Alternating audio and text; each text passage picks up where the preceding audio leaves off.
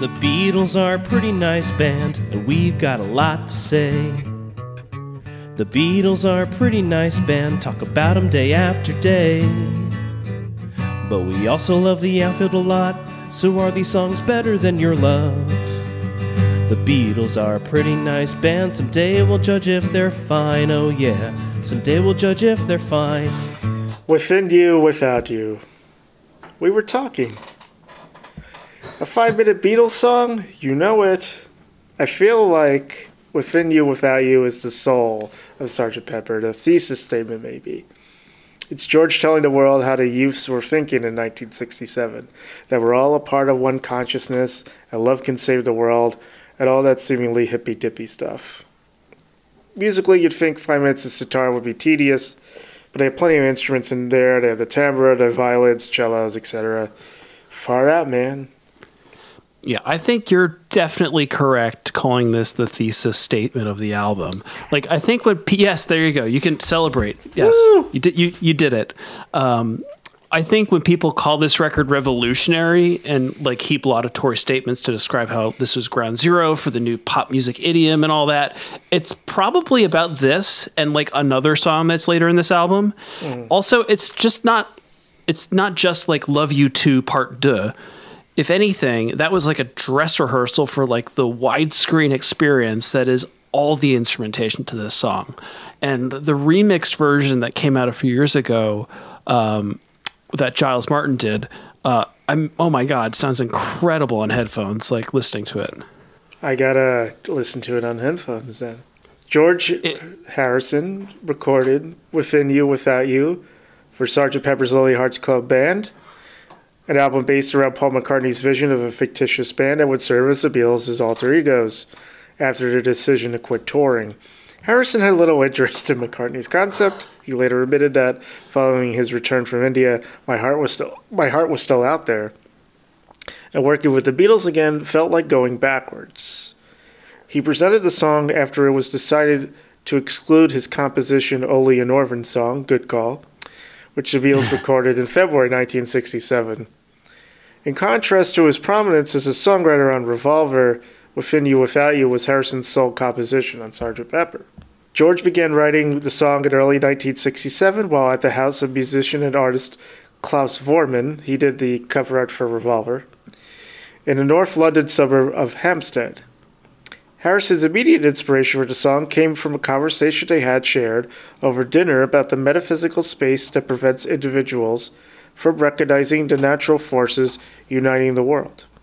Following this discussion, Harrison worked out the song's melody on a harmonium and came up with the opening line, "We were talking about the space between us all."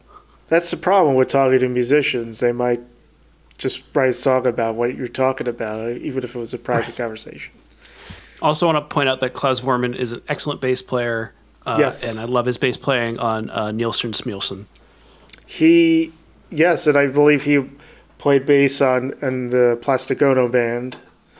Yep, and I think in George's band for Bangladesh. Yeah, they met in the Beatles and Klaus in the Hamburg days. You know, and it's cool that he stayed in their lives, you know, during and after the Beatles. Right. Clear references to the counterculture, Are You One of Them, and the LSD-related ego death, and to see you really only very small, life flows on within you and without you, can be found amid the more otherworldly exploration of spiritual philosophy and religious teachings. The laughter at the end of the track was Harrison's idea. While some listeners initially thought it was the sound of the other Beatles mocking his songwriting effort, why would they leave that in? Right. It was in fact meant to lighten the mood after 5 minutes of sad, almost mournful music. I don't agree with I don't think that should have been part of the track, but George wanted it. Yeah, like maybe he's like, this is too serious, and he got a little nervous, maybe. Maybe, yeah. George Harrison was the only Beatle present during the recording of Within You, Without You. He and Neil Aspinall played tamburas while Indian musicians performed the traditional instruments. The Indian musicians were recruited from the Asian Music Circle in Finchley, North London. On the final day of recording for Sgt. Pepper on April 3, 1967, apart from the album's Red Out Groove Gibberish, taped on April 21st, George Martin conducted 8 violinists and 3 cellists, playing a score written at Harrison's suggestions. Although Harrison later spoke dismissively of the Sgt. Pepper project and its legacy, he conceded he enjoyed working on the record's iconic cover. For this, he asked Peter Blake, I believe, to include pictures of 4 Indian yogis: Yogananda, Mahatvar Babaji, Lahiri Mahajia, and Sri Lukteswar. And I apologize for mispronouncing their names and any names I've ever mispronounced on the podcast. I'm sure at least half. Anyway, those 4 Indian yogis were among the crowd surrounding the Beatles. As a third Indian detail, a 4-armed idol of the Hindu goddess Lakshmi was placed in the garlands of flowers at the bottom of the image. Among the song's lyrics printed on the back cover, the positioning of the words "without you" beside McCartney's head served as a clue in the Paul is dead rumor, which grew in the United States partly as a result of the Beatles' failure to perform live after 1966. And if you want to hear more about the people on the cover of Sgt. Pepper, you can listen to Sgt. Pepper's Lonely Hearts Club Band Good Time podcast, hosted by friends of the pod, where they've gotten into actually some of those yogis, or one of them at least, and also probably mispronounced their names. I would like to think that if they're doing the podcast solely with the album cover participants in mind, that they would actually look up how to pronounce it. Those names. I think yes. Yeah, we do the research of a wide swath of detail, and yes, I simply forgot to try to look into it. Again, I do apologize preemptively. The song has continued to invite widely diverse opinions. Among the most unfavorable assessments, offering critic Tim Riley, writing in 1988, dismissed the song as directionless, adding that it was difficult to conceive how lines such as "life flows on within you and without you" were taken seriously. Well, it was the 60s. He also said the song was the most dated piece on the record and could easily have been left off with little to no effect on the album. In a 2009 review, Alex Young of Consequence of Sound, now Consequence, grouped it with the major clunkers on Sgt. Pepper.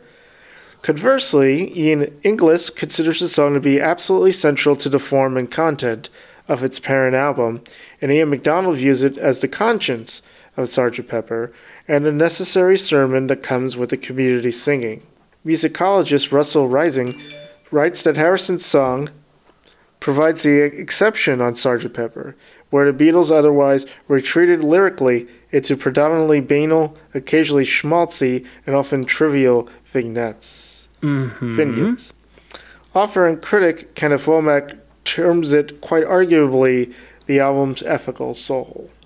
I 100% agree. Sonic Youth, Rainer Patek, Oasis, Patti Smith, Cheap Trick, and the Flaming Lips are among the artists who have covered the song.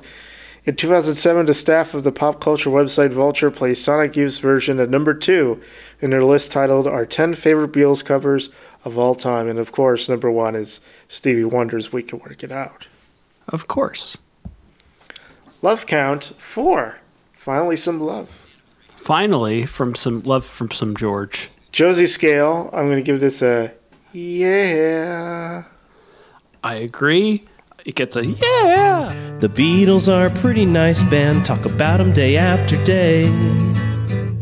But we also love the outfield a lot, so are these songs better than your love? The Beatles are a pretty nice band, someday we'll judge if they're fine, oh yeah. Someday we'll judge if they're fine.